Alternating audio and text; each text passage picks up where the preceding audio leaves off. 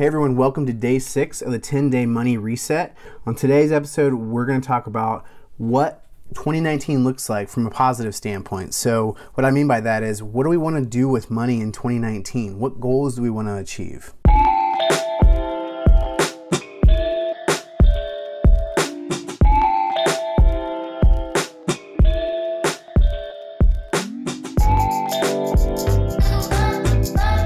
Well, hey everyone, welcome back to this episode of the Find Your Money Path show. We're on day 6 of the 10-day money reset. You know, culture and busyness of life, those are the things that can just throw us off track with money. It's so easy to do that. After these 10 days, my goal is to help guide us back to a healthy relationship with money. I like to think of this as just kind of a routine checkup. This is something that's good to do probably every 6 months or at least once a year when it comes to money. So as I mentioned on today's episode, I want to talk about goals. And I know that's cliche and everyone knows about SMART goals, and I've actually done episodes on goals before. The idea being that, if we don't have something we're aiming towards, if we're just kind of, moseying about and we don't, we're not like, hey, I want to do X, Y, and Z, chances are we're less likely to actually hit what we actually want to achieve in the first place. And the practical side of this is if we want to put, boundaries on ourselves. So for example, if we want to say, hey, I want to save more, or, if I want to spend less, or if I want to pay down debt, all of those things are going to take some sort of a discipline or a boundary on our part. So if we're putting a boundary on ourselves, we need to know why we're doing it. Is if we're just doing it for the sake of it, that boundary isn't going to last because we don't know what the positive, reinforcement of that boundary is. So for example, when you're on a diet, it's a lot easier to say no to the cheeseburger and say yes to the salad because you're like, no, I'm losing weight.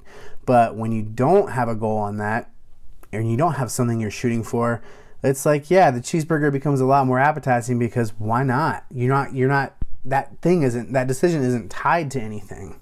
And if you're anything like me, it's just, and when I've had a goal, it's helped me stay on track easier than if I didn't have one. And I actually have an example of this. And for those of you who have heard my story before, you might have heard me say this. But when I was in college, I remember it was my last semester. It was spring. I was in my college house, right in my room. I was on the 3rd floor in the attic. And I was maybe 6 weeks or so away from graduating. And I just thought, okay, I know I have about $55,000 of debt coming down the line, and I know I'm going to have to pay this off starting in about 6 months. And I just thought, you know what? I started doing some math. I started doing some of the numbers, and I'm like, okay, I want this stuff gone in 4 years. I don't know where I pulled 4 years from. I think some of that was just like doing some rough math and kind of thinking, yeah, that's realistic. But I told myself then, I said, I want this gone in 4 years. And over the course of that next 4 years, I always had this goal in mind. And obviously, I had to break that down to shorter term goals. But what ended up happening is almost 4 years to the day that I graduated, it was like within a couple weeks of each other, is when I paid my last student loan payment. And I paid off that full $55,000.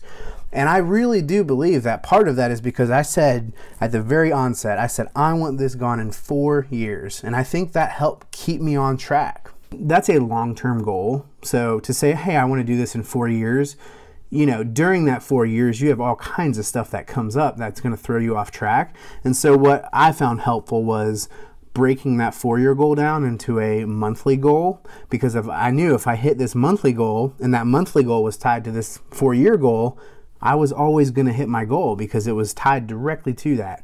So I'm a big believer in obviously having longer term goals, but then I think where the rubber meets the road is having these shorter term goals, which help you get there. And all a short-term goal is you just build that into your budget. So if you have a goal of paying off debt in 5 years, okay, just kind of figure out the high-level math behind that and then incorporate that into your monthly budget. And then if you hit that budget every month, you're guaranteed to hit that goal. I also am a big believer of writing it down and keeping it somewhere that you're going to see regularly because, again, as we talked about in the intro, culture and the busyness of life are going to throw us off track.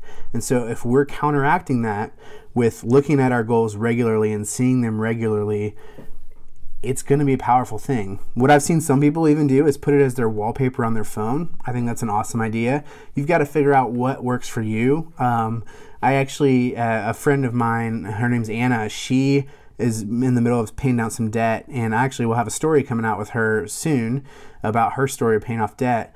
But she writes this on her mirror, and I think that's awesome, in her bathroom. So she sees this every day, and it's just a good reminder when she wakes up that, hey, this is my goal for where I'm at right now with paying off debt.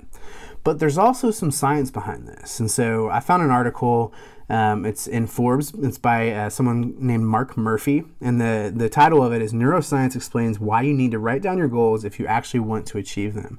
I thought this was really interesting. I'm just going to read a quick blurb from it. It says, vividly describing your goals in written form is strongly associated with goal success. And people who very vividly describe or picture their goals are anywhere from 1.2 to 1.4 times more likely to successfully accomplish their goals. Now, I think that's really interesting, and I think part of this is the whole idea of if you can visualize it, it's more likely to happen. I think everyone's kind of heard that before. But again, this is easier said than done. And even personally, I will say, since I paid off my debt, I haven't been great doing this with money. And I think in even other areas of my life. And so this is even a good reminder for myself that, hey, this is something that's really important to do, is to write it down. So one thing, I'll give you a kind of a practical thing that I'm doing for 2019 that I think could help is what I've done is I've sat down and I've created goals for different areas of my life. Like I have personal goals. My wife and I have done goals for each other as like husband and wife. And this is honestly the first time we've ever done that. So that'll be interesting to try out. I've done goals for professional, the different things I'm involved with professionally, my business. And then what I've done is once a week, I have what I call kind of a weekly planning meeting for myself, and I take 30 minutes and I schedule my tasks for the next week.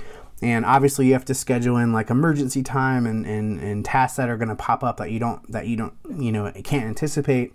But what I do is I schedule my tasks, and all my tasks are tethered or tied to one of those goals that I've set this year. So what I've done is ensured that my calendar follows whatever those goals are, and those tasks are tied directly to that.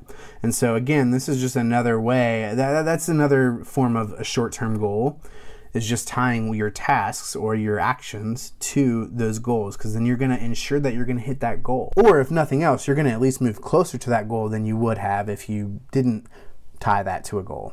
A couple examples of some goals that people might have this year are paying off some debt, saving more money, building up an emergency fund, or even, some of this can involve like, I just want to fight less about money with my spouse. And what I would tell you is kind of dig down into that and think, okay, if I want to pay off debt, if I want to pay off my debt in 3 years, okay, this is the amount that's going to take to do that. And then you can kind of play with your budget and figure out, is this realistic? Is it realistic for me to be able to save, let's just toss out a number, $500 a month? It might not be.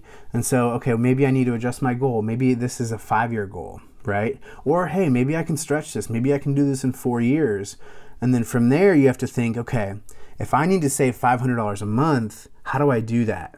Well, I do that by doing a budget. I do that by looking every couple weeks at how is my spending compared to my budget and make adjustments if I start to fall off track. So that's the general theory behind setting goals, is that, look, if we do it, we're always going to be laser focused on that goal. And if we set ourselves up so that our tasks, our day-to-day tasks are tied to that goal, we are going to be significantly more likely to achieve that. At least we would be if we just kind of aimlessly did whatever we wanted, right? We're not intentional.